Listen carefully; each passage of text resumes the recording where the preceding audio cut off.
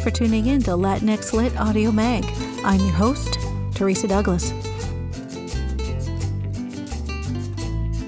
In today's episode, we're going to hear poetry from Angela Acosta.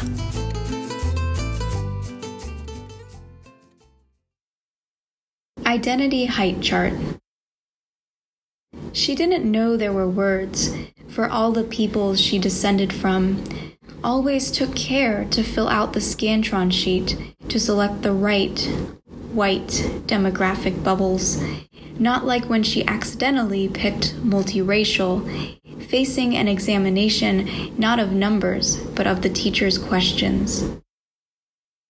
She just wants to be herself, to look like herself and her ancestors in the mirror, dark hair and light skin, practicing the Spanish pronunciation of her apellido, a name brought over countries and generations that she said in English for the first 20 years of her life. Everyone has names for everything that she is not.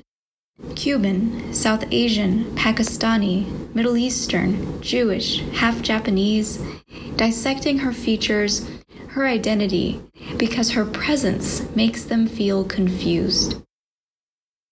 She didn't grow tall, she grew into herself, no longer stating percentages like a Venn diagram when they just want her to say the word Mexican.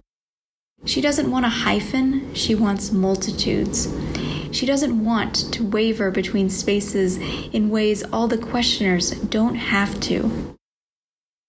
She just wants to create a home, miles from the places her family came from, to stop answering questions from people believing in single stories and American myths. She just wants to finally know she's reached the top of the height chart, a proud Latina woman.